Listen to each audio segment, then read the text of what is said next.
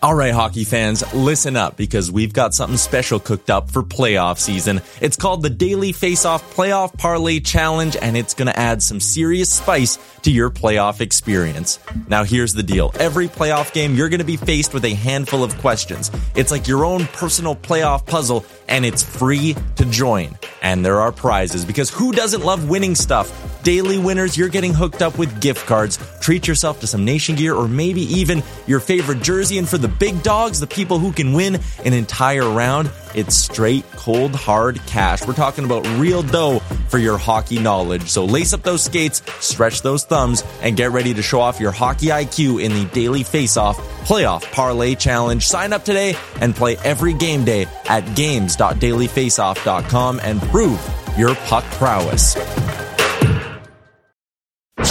You're listening to Dropping the Gloves with former NHL All-Star John Scott, a member of the Nation network of podcasts and delivered by DoorDash. John Scott, the All-Star man. John Scott, the family man.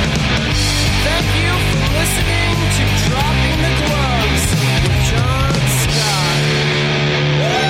Woo! Yeah! Always great to start off a podcast, and Tim just lets a massive belch go right before we press record. Gets you in the mood, especially on a Tuesday morning after a long weekend. It wakes you up, Tim. Gets you going. Wakes you up. Why are you burping? We in the weren't microphone? recording. We weren't recording yet, so there's no way to know whether or not that actually happened. So I'm telling the people, I don't lie to anybody. I'm telling them, why? What are you eating in the morning that makes you belch like that? I've had a smoothie. That's all I've had. I don't What know do you if that put in does your the trick. smoothies? What do you put in there? A little ice cream, a little vanilla, chocolate No, chips? that's a milkshake. Oh. This one was frozen berries, banana, honey, cinnamon, protein powder, and then I add a little bit of almond butter to give a little creaminess. It's really good. You have all of that stuff at your house? Just Yeah. crazy. That's amazing. You I- probably I- do too. You just have no idea. Danielle takes Yeah. care of it. I'm not doing that. It's funny. I work with a few guys who make the food for their families, and they're men. And I'm just like, John, you can't say that. why? Anyone can Well- make food at any time. Well, I know I can make food too, but I'm just like, I don't make anything ever. And not, I don't want to say ever, but very rare do I like, if I do dinner, it's, I have my staples, we'll do burgers and fries or something, but I lucked out and got a wife that she throws down. Danielle, she cooks like crazy. And well, I'm nervous because Tim, it's literally any second now I'm going to get a call and she's like, I'm going into labor. And once that happens, I'm on my own for a good couple of weeks where I have to cook all the meals for everybody.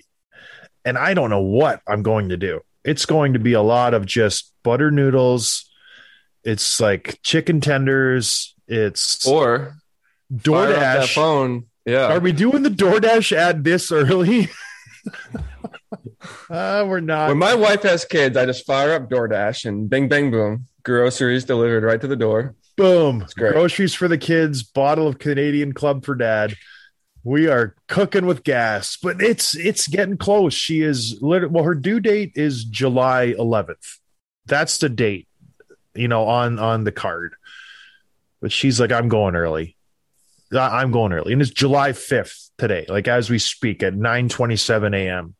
So it literally any second I could get the call. I'm going to the hospital. Let's do this. Baby number 7 on the way. Away we go, Tim. So if I abruptly leave, that's why, or you've offended me, either or. But yeah, it's getting real, man. 7 kids around the corner. Do you have any inkling, Tim, if it's a boy or a girl? We haven't really talked about it too much. I don't like to talk about my personal life too much, but yeah, baby number 7. I have 6 daughters. Tim, you've met them all. What do you think number 7 is, boy or girl? Let's hear the prediction now. You're the points. Is this on PointsBet, by the way? Are we doing all the ads right now in the first 10 minutes of the show? PointsBet Canada, boy or girl? Well, John? statistically, if you have X amount of the same gender, it's going to continue that, right? So yes, that if means you go straight to statistics, yes, it should be another girl. Vegas odds is gonna put that as the favorite. So maybe the boy is like a plus 250 underdog, something like that. Yeah, she is bigger this time around. She seems to be more robust in the belly area. So I'm guessing and that's the thing. People always say that. That's a myth that boys and girls grow differently in the stomach. They grow the same. Like there's nothing to the term of like, it's big, it's got to be a boy. No, there's no rhyme or reason. You've only had girls. But I've talked to doctors and I've had massive girls and I've had tiny girls. I've run the gamut of sizes. I've had kids come out and the doctor's like, that's the biggest head circumference I've ever seen. I've had kids come out and it's like, that's a tiny baby. So I've run the gamut of just like monsters and just cute little nuggets. So there's no rhyme or reason. All these things is like, oh, it's a big baby. Oh, your hair is really oil. It's going to be a girl. Or, you got crusty skin. It's a boy. All these things, these wives' tales, they don't mean a thing. They don't mean what it comes down to. The man is the one who dictates whether it's a boy or a girl. Because I have the X and Y chromosome, whether I pass that along or not is all up to me. So I have not fulfilled my obligations for getting a boy. So yeah, what are you going to do? What are you going to do, Tim? Another girl, a boy, who knows? You'll be I'll FaceTime you in the room. So you'll be there. Please don't. No, I'm good. But so including this weekend, holiday weekend, and now you got probably a lot of responsibilities coming up in the coming weeks, like you said. You're going to be firing up the grill. Are you grilling this weekend? Yeah, I'll be grilling. We'll be throwing down. I'm a big pork tenderloin guy. I'm a big, especially in the summer. I don't like to cook inside, but I will say this. It was supposed to be a joyous weekend. It was supposed to be happy. It was 4th of July, get out, cook some hot dogs. And we did that. We watched the air show. We saw the fireworks, but there is some tragic news, Tim, at my house. And I don't say that lightly. It was a very tough start of the weekend. On Thursday, I don't know if I'm going to be able to talk about this. On Thursday, I got home and I just went about my normal business. I got to compose myself here. Hold on. So I started making hummingbird food and I do the normal thing and I mix the sugar with the water and I like to do it boiling water, as you know. And I grabbed the hummingbird feeder and I'm pouring the liquid in the feeder. And I forgot to let it cool down. And so the hot water hit the glass and it exploded. And so my hummingbird feeder exploded because the water was so hot.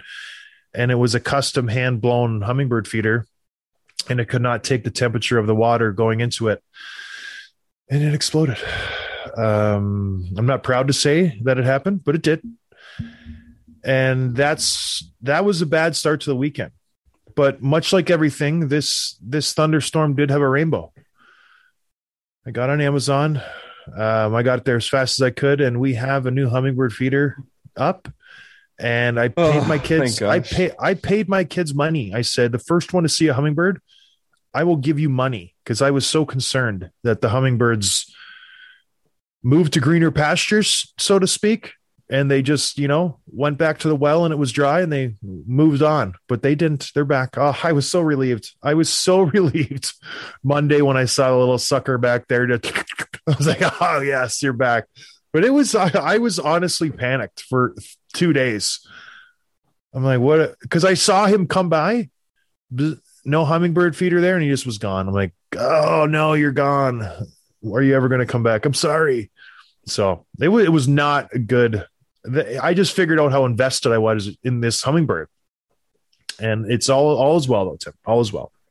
Me too. I'm also invested. That was a roller coaster, but thank you. My first follow up was like, okay, what's our replacement plan? What's our strategy for getting a new one in there? But I'm glad that you had the rush on it and Amazon, and we're back in business. Oh, I did not mess around. Well, first I tried to super glue, and then that didn't work. It didn't work.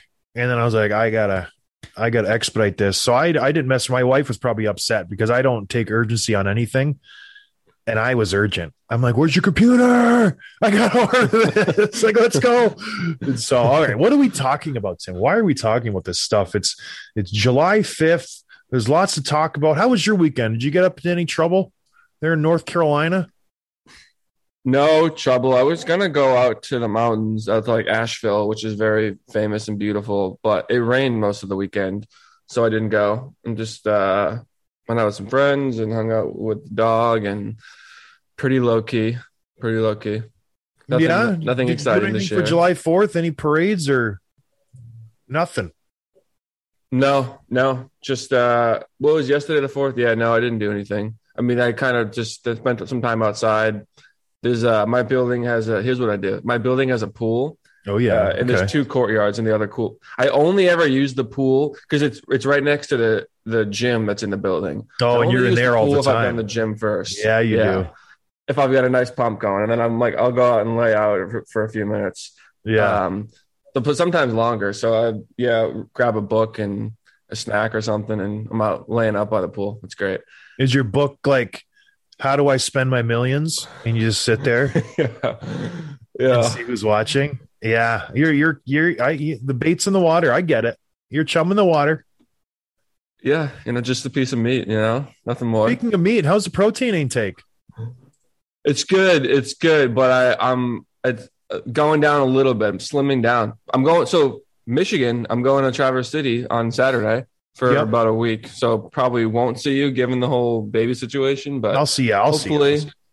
Yeah. And spending a lot of time on the boat, my buddy Brennan, and out in the town. So yeah, you dirty dog. I'll see you around, but that's fun. I'm excited for you to come back into town. So why the protein slim down? You didn't tell me. Oh, I'm just eating less. I'm just eating less right now for 2 weeks, getting ready for boat season. Is that all it is? You want to look a little trim on the boat? What else is there? All right. Let's that's something else. All right. Ryan McDonough, friend of the show. Well, friend of mine. I know Macker. We played together with New York. I skated with them for the better part of a decade and a half in Minnesota when I was training in Minnesota. He's a Minnesota guy. I love myself some Ryan McDonough. He's I think I've labeled him as one of the most underrated defensemen of our era, where he just goes about his business. The guy's been a core piece of massive playoff runs for the New York Rangers, and then obviously the Tampa Bay Lightning the last 3, 4, 5 years when he's been in Tampa Bay. He's just one of those guys who you need to be successful. He's very low maintenance.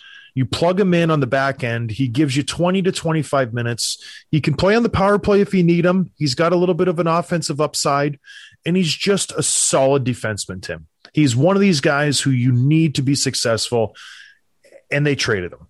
Tampa Bay obviously facing a salary cap crunch. They have a lot of guys who they want to keep around. The salary cap isn't jumping by that much. Today, when you look at Cap Friendly, they are currently almost $1 million over the salary cap, and that's even with Ryan McDonough not on the books right now. So they are in a tough spot, Tampa Bay. Julian Breezebois somehow gets Ryan McDonough to waive his no trade clause and trades him to Nashville. It's a huge deal for Tampa Bay. When you saw this deal, Tim, I let you know you were on a no social media binge this weekend. You were just cleansing yourself. What did you think when you saw this deal come across? Because to me, it was surprising. McDonough's a big part of their defense. He's a little older. I know that. He makes a lot of money. It was surprising that they were able to get this deal done in my eyes with a guy who has a no-move clause, had success in Tampa Bay, makes that much money. What did you think of the deal?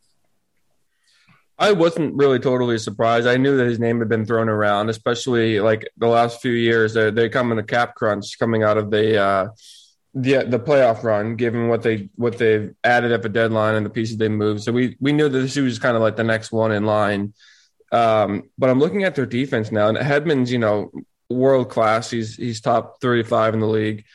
And then it gets pretty thin pretty quick. Like Sergachev's a really good top 4 defenseman, but those Chernaks, Ruda's not under contract yet. Bogosian is bottom 6 defenseman at this point in his career. The defense thins out pretty quick. And Philippe Myers, who they added in return from Nashville, he's okay. He's got 100 change games in the NHL. He's probably a full-time NHLer, but he's a bottom pairing defenseman at this point. So I wonder if they have other moves they're trying to make down the road to show up their defense a little bit. But like you said, they still got some big free agents they've got to sign. So there's a lot of pieces that need to be figured out here.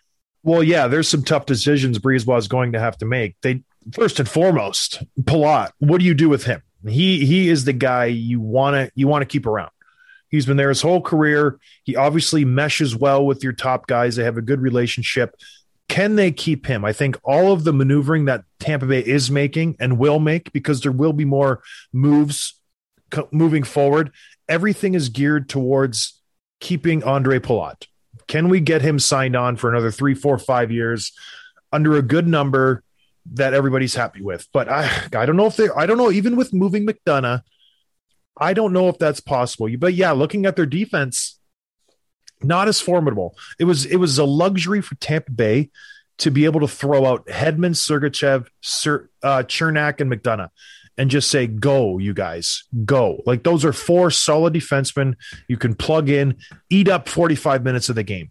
And yes, and you spot in a Cowfoot, you spot in a Jan Ruda, you spot in a Zach Bogosian. Those guys, they'll give you 10 minutes. But those top 4 guys were so incredibly good. And looking at a Tampa team next year, I know they were talking about, yeah, we still got a few more years. Steven Stamkos at the press conference at the end of the year, he says all the right things. I don't know if Tampa has another run in it like we've seen the last 3 years. I think the whole, the salary cap hurt them after 2021. The Gaudreau, the Coleman, the Yanni Gore, the Tyler Johnson, these players who left via free agency or trade or the expansion draft, and you replace them with the Nick Paul, the Hagels, the Ross Coltons, the Belmar, the Corey Perrys. We were talking before the show. They didn't have the same impact as those other 5, 6 guys who left did. And that was a big reason they didn't win a Stanley Cup this year. You saw it during the Colorado series. If Kucherov, Stamkos, and Palat didn't score, Tampa didn't score. They didn't have that second and third wave that they did in years past to get them that clutch goal. Alex Killorn was terrible in the playoffs. He didn't score a goal all playoffs, Tim. Every single round, the guy was blanked.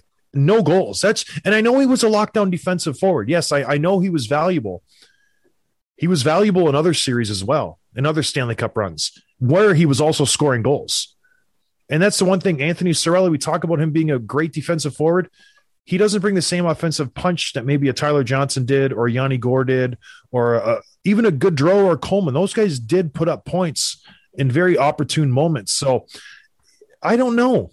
If we've seen the best of Tampa Bay or these guys can turn the corner. They signed Nick Paul to a great team-friendly deal in my eyes. He gets $7 million for seven years for $21 million or something just north of that. He's making $3.15 a year.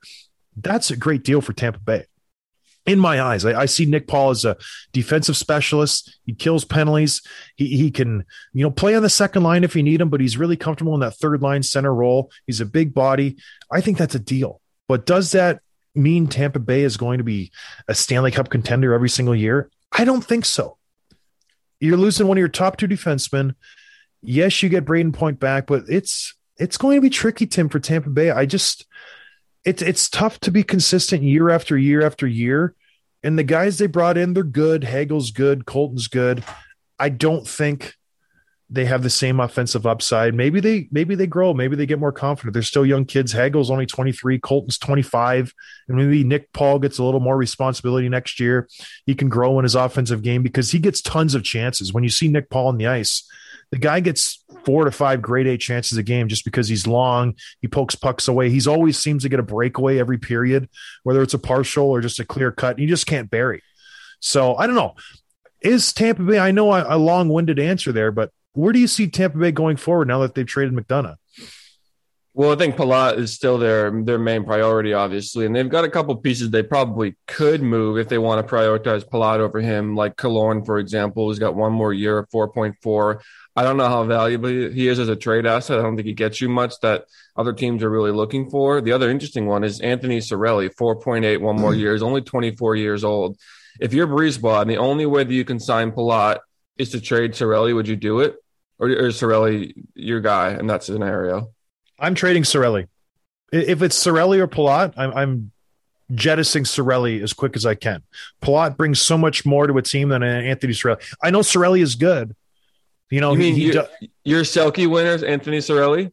Yeah, I think he's great, but I think it's harder to find a guy who can consistently score in the NHL than it is harder to find a guy who is really good defensively. I think you can plug a lot of guys in Anthony Cirelli's position and say, hey, don't worry about scoring, just play defense. Focus all of your attention on the defensive end and you'll be successful. A lot of guys don't have that mentality where they can humble themselves enough to just say, I'm going to play defense. I am not going to worry about the offensive side, because scoring goals is sexy. Scoring goals is, fun. You get the accolades, you get more money in the offseason. Very few guys can do what Anthony Cirelli has done and just say, I'm going to lock in. I'm going to shut down every single guy who's put across from me. And I'm not going to worry about the offensive side. So I don't know. He's getting rewarded for it. Good for him, but it doesn't usually work out that way because the league values offense so much. So, but yeah, I'm taking Palat over Cirelli any day of the week. And I would sell Cirelli right now. He's at a high. This is as high as Anthony Cirelli will be in my mind. He's 24. He's coming off 2 Stanley Cups. He was lauded this Stanley Cups because he went head-to-head with Austin Matthews, went head-to-head with Panarin, went head-to-head with all these guys, went head-to-head with McKinnon, and was successful. So I'm shipping him and shopping him all over the league and see if I can get a taker for him. Give me a first-rounder, unload his salary, and just sign Palat, bring in another guy, and maybe elevated Brandon Hagel to his role. I think Hagel could do that role perfectly fine. So I don't know, Brisebois does seem to make things work, and a little nugget came out of the Ryan McDonagh trade. It's very strange when you get a guy he's only 33, Mac, but he seems like he's been around for 15, 20 years. He's a 33-year-old defenseman, won a couple Stanley Cups, done a lot for your organization, and everything coming out of that trade was, Brisebois had him into his office and they had a good conversation, and he agreed to a trade. Well, it didn't go down exactly like that. And I got a little birdie told me, Nick Kiprios, friend of the show, he got some interesting information. He said Brisebois and Mac had a conversation and it went down like this. It was not a nice conversation. It was almost an ultimatum saying, you will be moved one way or another. You have a no trade clause. You do not have a no move clause. So you will be gone one way or the other after this conversation. You either accept a trade in Nashville, and Mac doesn't want to go to Nashville, doesn't want to go to Nashville at all. He's comfortable in Tampa Bay. He has his family there. His kids like it in Tampa Bay. He's built a nice rapport there. Brisebois said, you will go to Nashville, or we will put you on waivers, and we have an agreement ready with Columbus, and they'll pick you up, and you can go and play in Columbus. So Mac either had to say, okay, where do I want to go? Where do I want to go? Nashville or Columbus? He gave him a couple, I don't know if it was a day or two to weigh the pros and cons of each destination. And he came back and said, let's go to Nashville. So he was traded to Nashville. Bingo, bango, bongo. There goes Ryan McDonagh. That's the shady part of hockey that no one talks about. Everybody, they paint it with this rosy picture. He had a conversation with Julien Brisebois. Everything's great. It went well. And he accepted the trade and he understood Brisebois' position. No, Brisebois is a slick negotiator. He's very smooth in front of the camera, but at the end of the day, he's a GM. His job is to put the best team on the ice, and he has too many guys making too much money, and he had to make a move. And Ryan McDonagh was the guy who just the axe dropped on his neck, and Brisebois was going to get rid of him one way or another. He had an agreement in place with Columbus, and that's all. And that's all she said. And that's the reason the salary cap is in place. But these are the things that happen when there is a salary cap. So someone has to be the fall guy. It's Ryan McDonagh. He's on his way to Nashville, but it's shady. It is shady. Like his future was already gone. His future was already in place before that conversation, but I guess good on Brisebois for giving him an option. You can go to Nashville, you can go to Columbus. Most GMs would have been just say, hey, we're going to waive you. You're going to Columbus, but they did get something back for him. And Ryan McDonagh's out the door, and Tampa Bay all of a sudden has some life. They have some flexibility in their cap process. Did you know about that, Tim? It's kind of shady, don't you think? It is. It makes me wonder how often conversations like that happen. And I feel like McDonagh would be not really the type of player that you'd want to strong arm as a GM, because he's so like you said, underrated, appreciated, respected, doesn't make a lot of noise. Like he's a guy that I don't know, you would treat with more respect than that. So I don't know if there's more to that story, or maybe that sort of thing is super common. This is just one example where we're actually hearing about it, but I guess we'll never know. I think this will be more. This will happen more, and yeah, Mac will never answer questions about this at all. Like he's so. I'm going to try to get him on the show, and I'll try to drag it out of him. I doubt he'll mention it at all. But this will happen more often because of the salary cap. This is a casualty of having a salary cap and teams spending up to the limit, putting guys on the LTIR, having to get under the cap for the following year. This will be the norm, where GMs make backdoor deals with other GMs saying, hey, I'm going to put this guy on waivers. Can you please pick him up? I'll get you back around the way, or we can make something work. It will be the new normal because of the way the salary cap system is put together. All right, Tim, what else are we talking about today? Well, McDonough kind of got me looking into more possible trade targets. So a couple other ones I wanted to touch base on. One big name that I'm keeping an eye on this offseason, he might be tied to my bold prediction, John Gibson. So it's such an interesting place because the Ducks are, they took some big steps this year, the last 2 years, adding these guys like Trevor Zegras and Milano. Sonny Milano. They got a good Drysdale. But they're still rebuilding. So then they're several years off from contending, being serious contenders, probably probably 2 years from even making the playoffs. So it puts him in an interesting spot with John Gibson because he can get the massive return. Not only is he he's really, really good. He's only 28 years old and he's under contract for 4 more years with a really good deal. So this is exactly the kind of, he can turn a middling team into an instant contender. And I think a lot of teams are going to be making that call. So that's one that you could probably get moved this offseason. I think if I'm the Ducks, I would definitely explore that. Well, gosh, yeah. This is a crucial point in their organization where they took a lot of step forwards last year. They turned a lot of heads. They almost pushed into the playoffs. They were in first place in the Pacific for a long time. Like they were right there up until the end when they really did take a downturn. And I think the young guys, the bubble popped and everything just kind of crumbled. But I think the organization, the GM there, Pat Verbeek, he really got a good handle on what their team is. Now he has a big decision. Anaheim has no guys signed for longer than 2 years. Everybody is off the books in 23-24. So he needs to figure out where this organization is going. Excuse me, Cam Fowler. Cam Fowler is signed longer than that, and John Gibson. No forwards are signed longer than 2 years. So he needs to figure out, are we still rebuilding? Are we going to rebuild around the Zegrases of the world, the Max Comtois, the Mason McTavishes, these guys, the Drysdales, and we're going to wait till they mature? Or are we bringing in guys to put around them and make a push right now? That's the big decision that Verbeek has to make. And it's all going to hinge on what he does with John Gibson in the next month. Does he move Gibson and just push off the push for the playoffs in this team for 4 years? Because that's what will happen.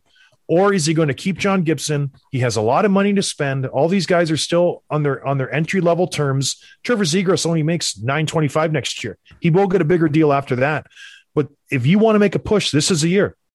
You have $40 million to spend right now. 40. There are big names on the market. Josh Manson already said after winning the Stanley Cup, he wants to go back to Anaheim. So they are a destination. People want to play in Anaheim. They have some good pieces there. Do you make a push now? Or you just rebuild out 3-4 years? All of that hinges on what they do with John Gibson. John Gibson is a very good goaltender. He will get you a lot in the trade market, especially right now. There's a lot of teams who need goaltending. There's a lot up north that need goaltending. The Edmonton Oilers, the Toronto Maple Leafs. There's teams around the league who need goaltending. I don't know. I think they hold on to John Gibson. I don't think John Gibson gets traded to Edmonton like everybody's talking about. I think nobody wants to play in Edmonton. Nobody does. I think Marc-Andre Fleury goes to Toronto, but I think if I'm Pat Verbeek, I'm going for it. I have 2 first-rounders this year. I may package them, get a higher pick. They get the Bruins first-rounder because of the Hampus-Lindholm trade.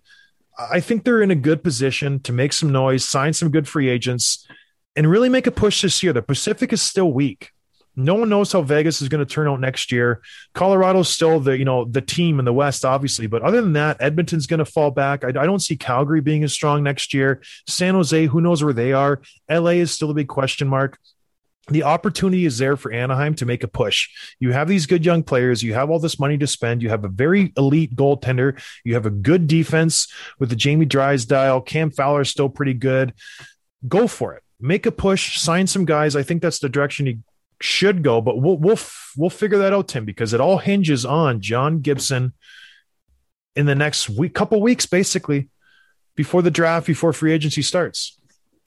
Yeah, but even if they keep Gibson and they're able to bring in like two of the big marquee names that are potentially available this offseason, like if Letang goes on the market and then they sign like a Giroux or trade for DeBrincat or one of those Forsberg, even if they add a couple of those guys, they're still not really contenders yet. So what would be the point of doing that? Like they're still several years away, even with those additions, I think. I agree. I don't think they win the Stanley Cup by any means, but it does push forward their rebuild really quick. They go from being a rebuilding team to being a contending team. So you add a couple guys, you still have money under your cap, and you see where you're at. And then the next year you add maybe a couple more guys, maybe these first round draft picks blossom into really good players. And all of a sudden Colorado's getting a little older. It's 2024-25 and you're hitting your stride. You got Trevor Zegras. He's going to be 24 around that time. You got Troy Terry. He'll be 27. These guys are just ready to start winning. So you have to build somewhere. You have to figure out, okay, I'm not going to win it this year. I understand that. But when you look at teams who are winning, Colorado, they had some growing pains. But Colorado had to decide, all right, this is our team. We're going to ride these guys whether they win us a Stanley Cup or not. So we're going with McKinnon. We're going with Landeskog. We're going with Rantanen. We're going with all these guys. And we're going to put players around them. If Colorado would have continued just to push the build off years and years and years because they weren't going to win it that next year, they would have never been successful. So Pat Verbeek has to figure out when that time is. When do we start bringing in these guys to help these young players, to grow these young players, to build a championship team? Is that now? Is that with John Gibson? Or is that with a different goalie? Because John Gibson's 28.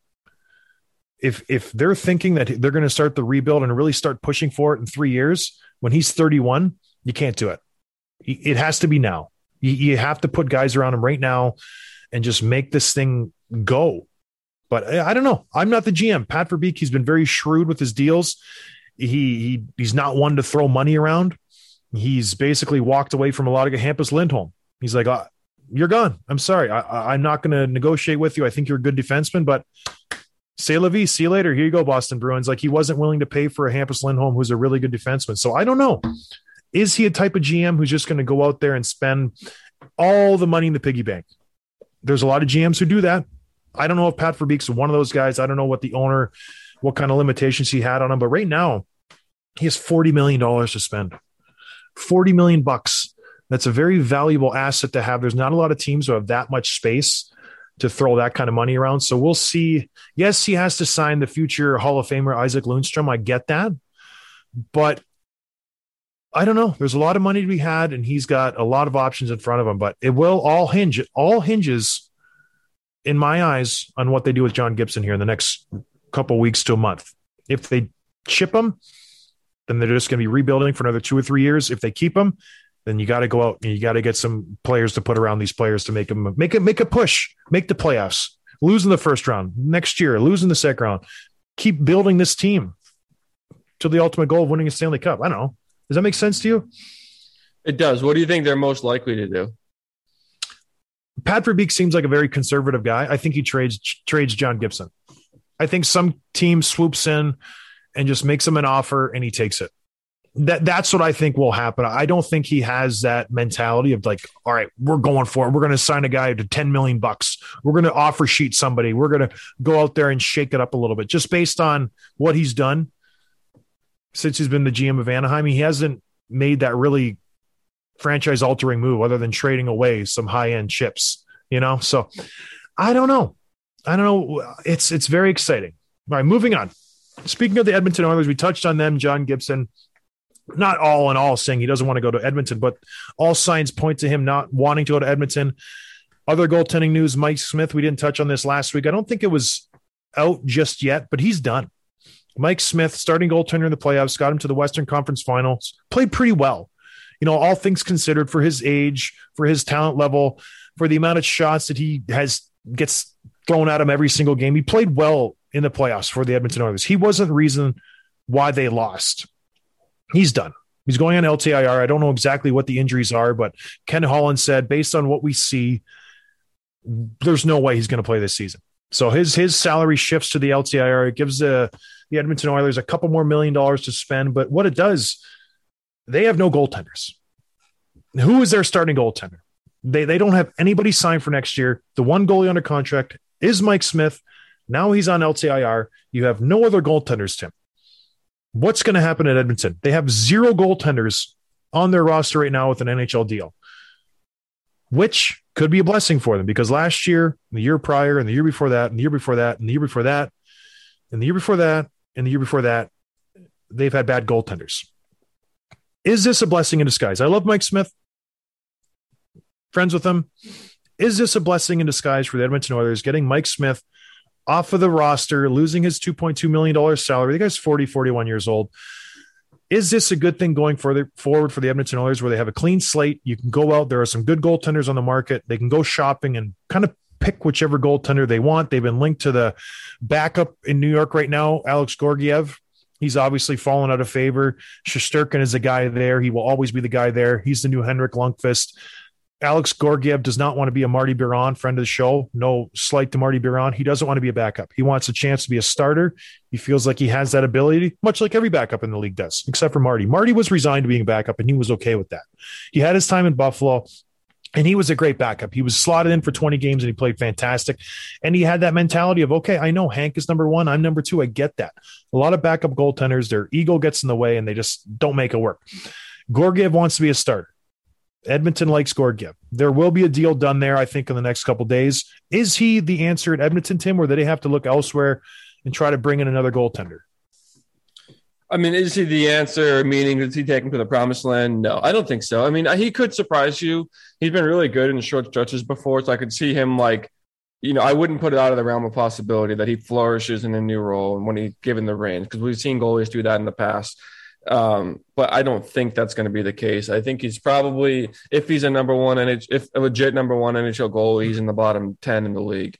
He's probably better served as like a, maybe a 10, that sort of thing. So we'll see how that shakes out. I don't think that he's going to long-term answer there, but you look at the free agent, there's not really any big goalies available. You got Fleury. He's already said he won't go to Edmonton. Darcy Kemper, but will he want to stay with Colorado? Then the names get really thin. It's Thomas Greiss, Georgiev, Samsonov, Martin Jones, Jack Campbell, potentially. But he's going to have basically wherever he wants to go, and that's not going to be Edmonton either. So it's going to be either you bring up from hometown or you go and trade for somebody. And I don't know that Edmonton really has the cap space or the pieces to make that move. So they're probably still like they have been years away from finding their solution between the pipes. There's a couple of Russian goaltenders I want to keep an eye on. Varlamov with the Islanders. He's got 1 year left on his deal. He makes $5 million. I think Ilya Sorokin has really played his way to be the starter with the Islanders. And Varlamov, that didn't really work out. He played well for a good stretch there, but I don't see him being the future. He's 34. He might be a guy I would take a flyer on if I'm the Edmonton Oilers.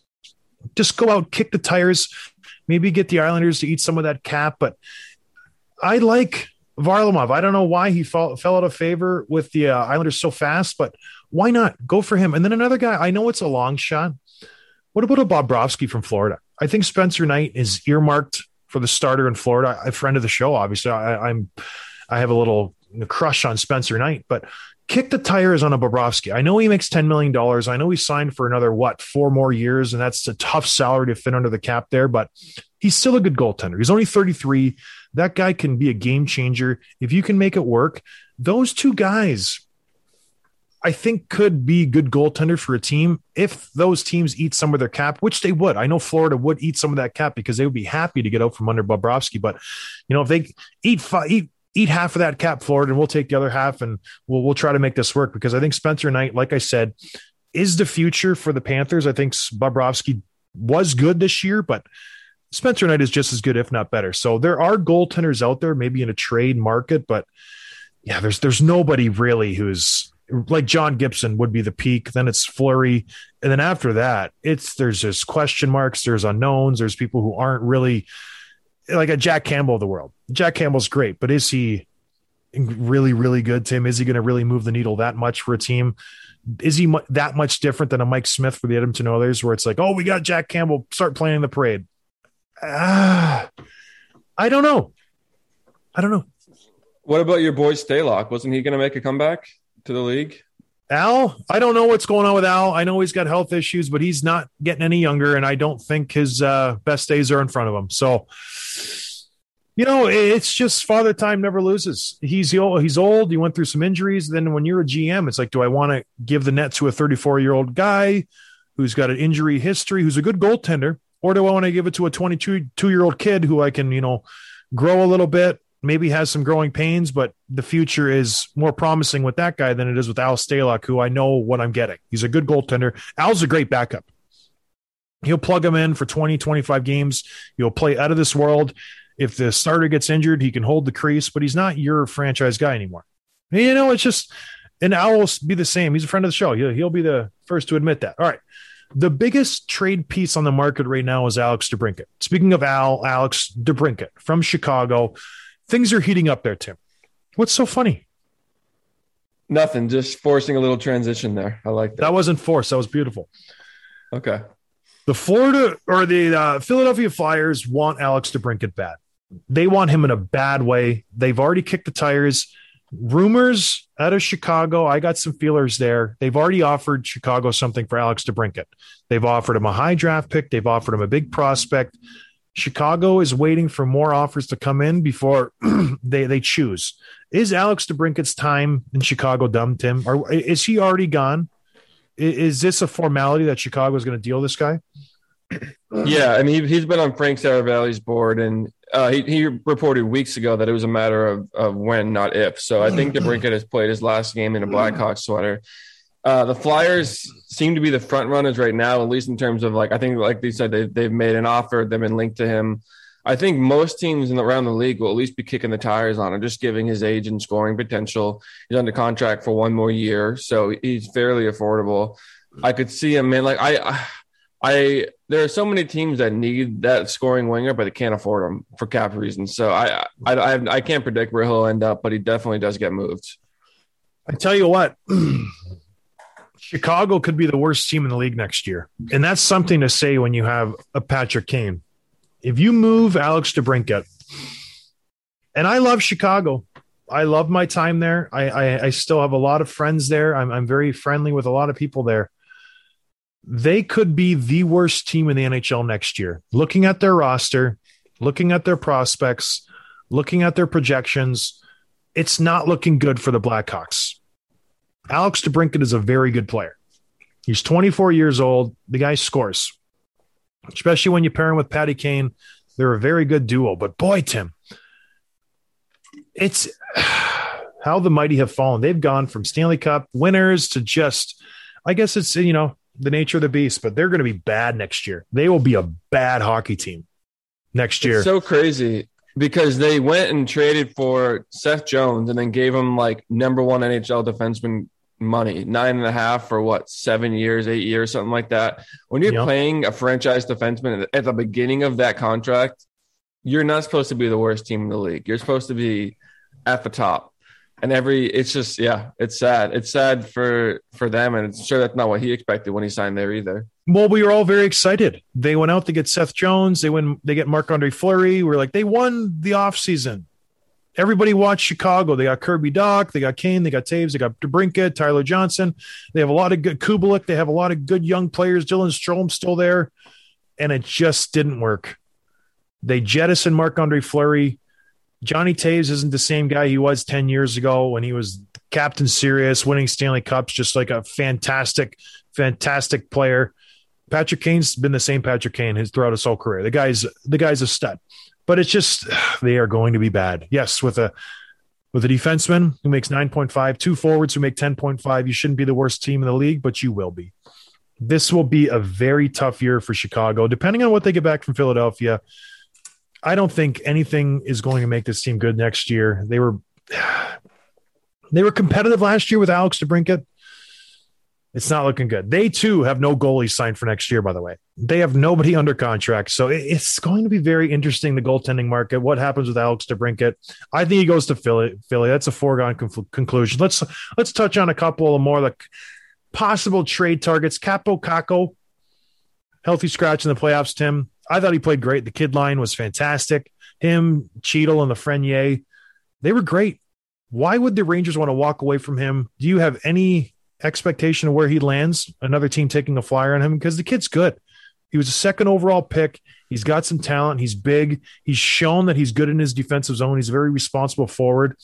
Why would the Rangers walk away from a guy like this? I don't understand. Just because their coach doesn't like him. He's not a Gerard Gallant type player, whatever that means. It's a mistake for the Rangers to walk away from this guy. But what do you see happening with Capo Caco? I think he does stay in New York. It's an interesting thing to keep an eye on because he's only 21 years old. He's an RFA. He doesn't have a contract in hand. And I don't think he really fell out of favor or like he's not a Gallant guy, but I think probably to some degree there was some frustration there with maybe, like him being health bombed later in the playoffs after playing pretty well. And for a stretch, they were their best line. There had to have been something there with the way that he wasn't getting back on the back check or blocking shots or something. Hopefully it was just a message not indicative of something larger. I think he does stay in New York, but if he doesn't, and if they're hearing offers on him, I think he could benefit from a new spot. I think a lot of teams would be making that call. Again, just 21 years old still. I'm telling you right now, if I'm a team and I'm looking for scoring and I'm looking for just someone to throw a flyer on, I'm throwing an offer sheet at Capo Caco. I think the kid's good. I think the Rangers undervalue him. I think they've mismanaged his development, much like they have with Alex Lafreniere. If I'm a GM and I have a lot of money, if I'm even the Arizona Coyotes, if I'm the Seattle Kraken, if I'm these teams with some salary cap to spare, some draft picks to spare, the Rangers are not in good salary cap shape. Yes, they have $10 million to spend. They have a lot of unsigned players. They only have, 7 forwards under contract next year. They need to sign some guys. I'm throwing an offer sheet at Capo Caco, giving him $4 million a year for 5, 6, 7 years. Let's see if the Rangers want to match that. Maybe $5 million a year.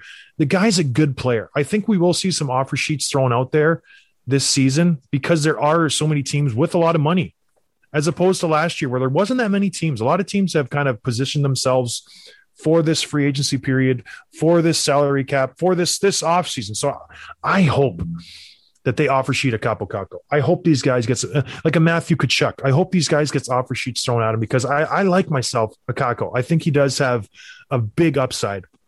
Who would you take, Lafreniere or Caco? Which one of those two guys do you think you would want on your team? Lafreniere. I've seen more from him. He's produced a little bit more. I know is he older or younger? They were drafted back-to-back years. He's a year younger. Caco was drafted before. Yeah. Yeah, I would take Lafreniere. Yeah, it's a toss-up for me. I agree. Lafreniere has a bigger offensive upside. The guy, he's a good player. But Caco, he's so good defensively. He's a very well-rounded player. All right, moving on. Vancouver Canucks just signed Brock Besser to a 3-year deal. Somewhat surprising, maybe not surprising. He was a restricted free agent. No one knew what Vancouver was going to. Vancouver's, they're so strange. They want to change their team makeup. They want to, we're going to move past this, and they just keep re-signing the same guys every single year. So they aren't changing the makeup of their team. They just have different slogans they throw out. So a guy who was their best player last year, a guy who many expected to be traded at the deadline, but they wanted to hold on to him because they were making a big push. We're going to build around him. JT Miller.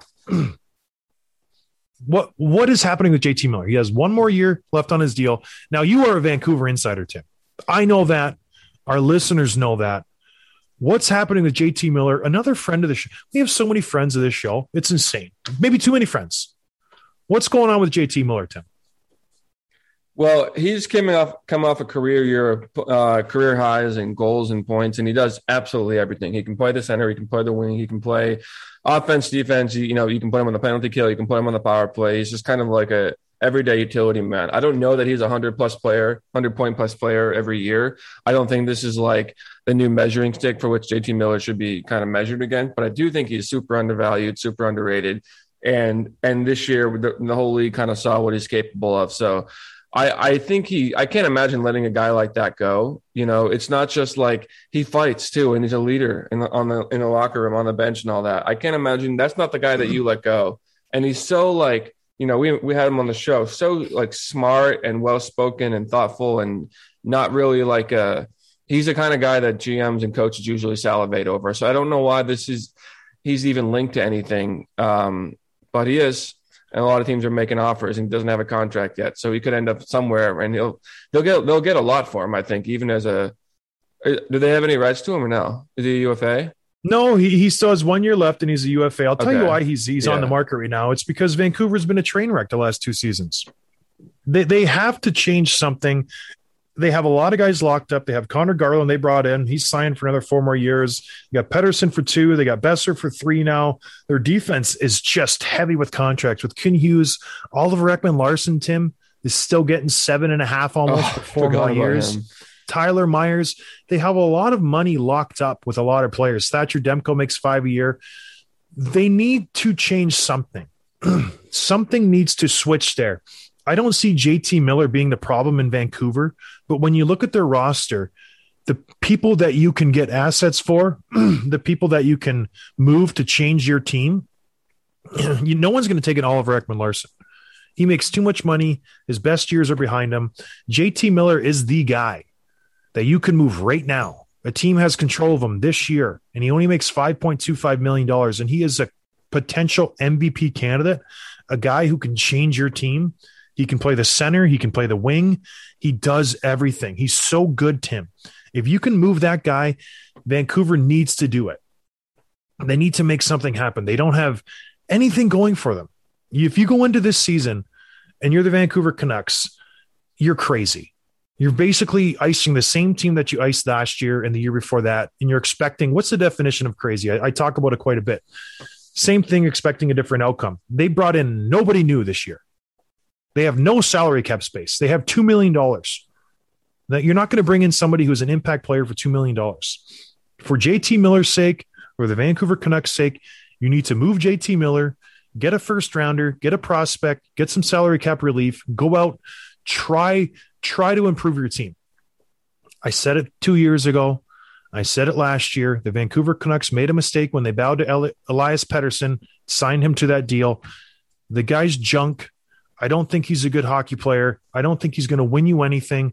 If you're building your team around a Pettersson, you are going absolutely nowhere. Yes, he's got talent.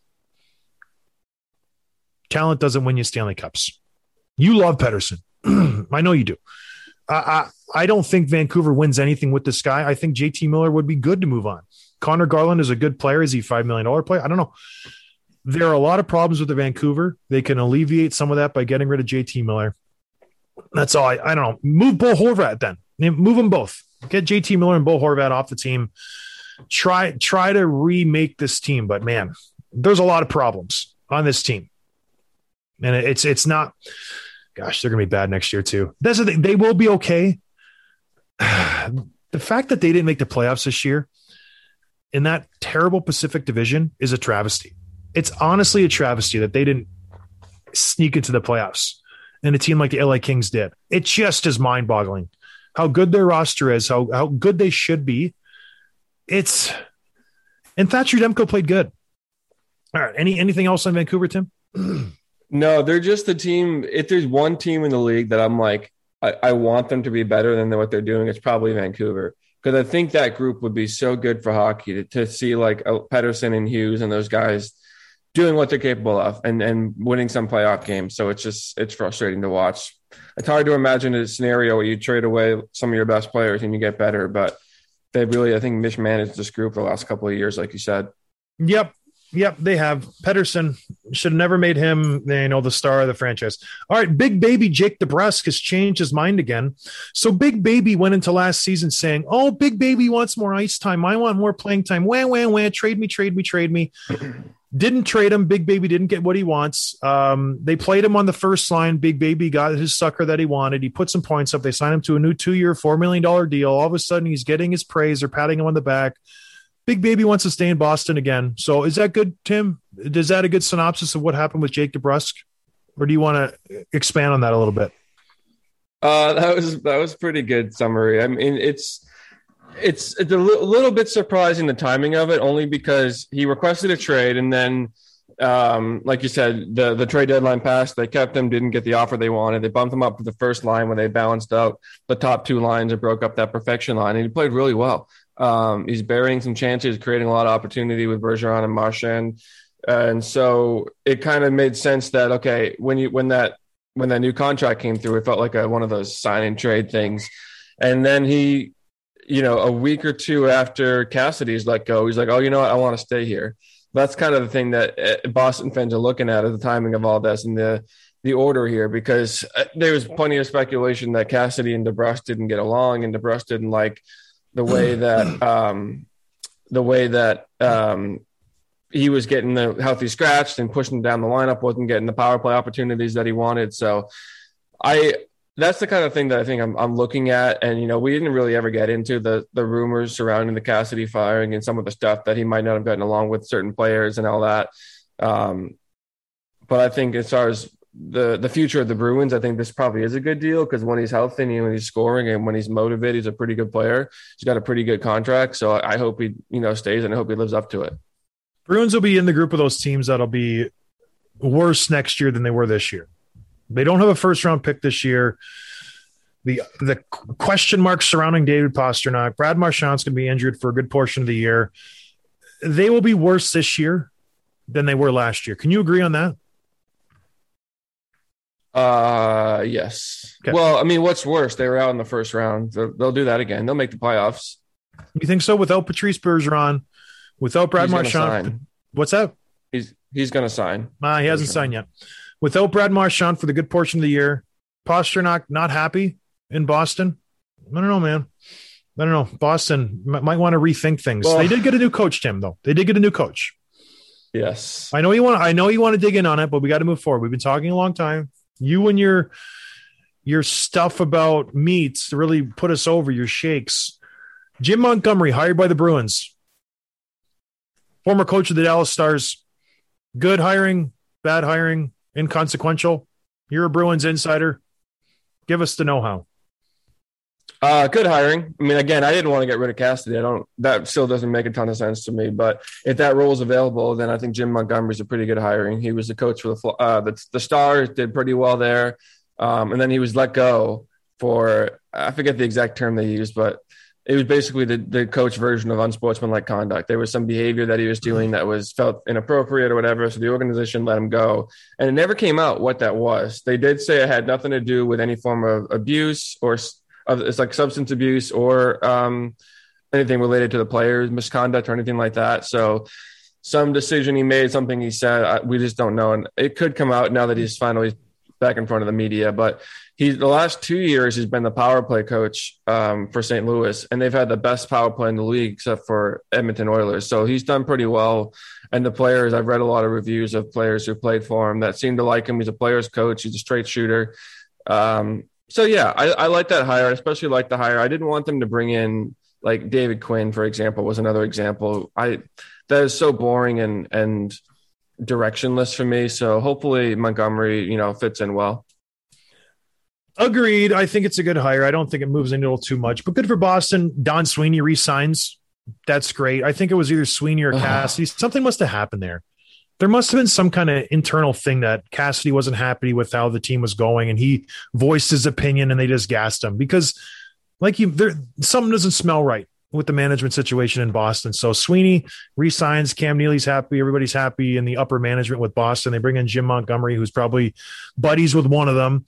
The coaching carousel continues to spin. Rick Bowness, recently fired by the Dallas Stars, ties on with the Winnipeg Jets now. Paul Maurice down in Florida, Rick Bowness up in Winnipeg, Jim Montgomery over to Boston. It's just the same guys. They just, every 2 or 3 years, they play spin the tail on the donkey. Where are we going? Stick a pin in the map, and that's where you go and coach. So he's gone. A couple teams do not have coaches. Detroit Red Wings, still without a coach. They fired Blashill right after the season. They have gone radio silent I think they were in on Barry Trotz. I think they really pushed for Barry Trotz. Barry Trotz recently just pulled his name out of the running, said he wants to focus on his family. I wouldn't be surprised if you find him on TV this year being an analyst for one of those networks. But yeah, he's off the list for everybody. Red Wings don't have a coach. And you know what? This is not a surprise to me. The San Jose Sharks just bungle everything lately. They decided to fire their coach 4 days ago. They have all off season. They could have done it right after the season. They wait until most of the coaches are off the market. They fire Bob Budner. He's been their coach for the last 3-4 seasons. Not been a bad coach from all things that I've heard. The players don't mind him, but he's had 3 losing seasons in San Jose, rightfully so. They've had bad teams. They gas him, and now they're the last bell at the ball. They have no one to dance with. There's no really good coach. Well, there are good coaches out there, but everybody's already been interviewed. Everybody's already got their first or second pick. Now you're left with everybody's leftovers. The San Jose Sharks, once again, I don't know how you fire your coach 3 months after the season when you have all this time to vet him, to think about your future. Where are we going next year? And then 3 months after the season, all of a sudden you go, let's fire this guy. I don't think it's going to work out. That's just mismanagement. That's bad. I don't understand how that happens. You know you should be firing your coach right when the season ends, if not a month before the season ends. If you have a struggling team, the players aren't responding to them. If you're the GM, if you're the president, if you're the owner, going into the offseason if you're going to fire your coach. Something doesn't just come up 3 months after the season where you're like, we forgot to fire this guy. Oh, gosh. Okay, go fire Bob Budner right now. Something stinks in San Jose. Something happened there. All right, Blackhawks get a new coach, Luke Richardson, the assistant coach for the Montreal Canadiens. Players love playing for this guy. Obviously had a long career. Defenseman, hard-nosed guy, worked his tail off to make the NHL, worked his tail off to stay there. New Blackhawks coach. I like this hire. I think the players are going to love him. I think this will fit well for where the franchise is. I think they're going to need some coach to go out there and push them, be a motivating coach, but also be, understand where the players are at. I think this is a good hire from the Chicago Blackhawks. What do you think, Tim?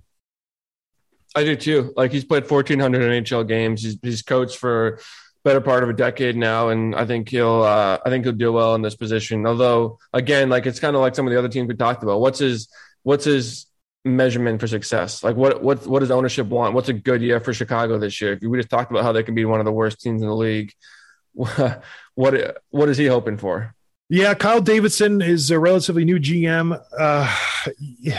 The bar is not too high for Chicago. If they even are in contention for a playoff come the deadline, I think that's a win for them. I think everybody in the organization, on the team, knows that there are some lean years ahead.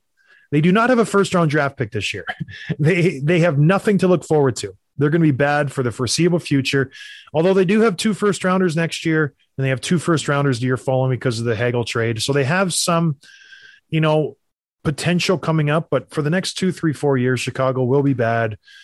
Luke Richardson hopefully knew that coming in. I don't know what the terms of his deal was, but hopefully they give this guy some time to grow with the team, put his imprint on the team, get some good players underneath him so he can show, what kind of coach he is, rather than bring him in to a bad team and then just gas him because they're losing, because they will lose. So inevitably they're not a good hockey team. All right, everybody. We already did DoorDash. We already did PointsBet at the beginning of the show, so we don't have to regroup with that. I hope everybody had a good 4th of July, good Canada Day weekend. I hope everybody is doing well, hydrated, and we will talk to you guys on Thursday. Cheers, everybody. Thanks for listening to Dropping the Gloves with John Scott, a member of the Nation Network of Podcasts. Subscribe wherever you get your podcasts from to never miss an episode. Delivered by DoorDash.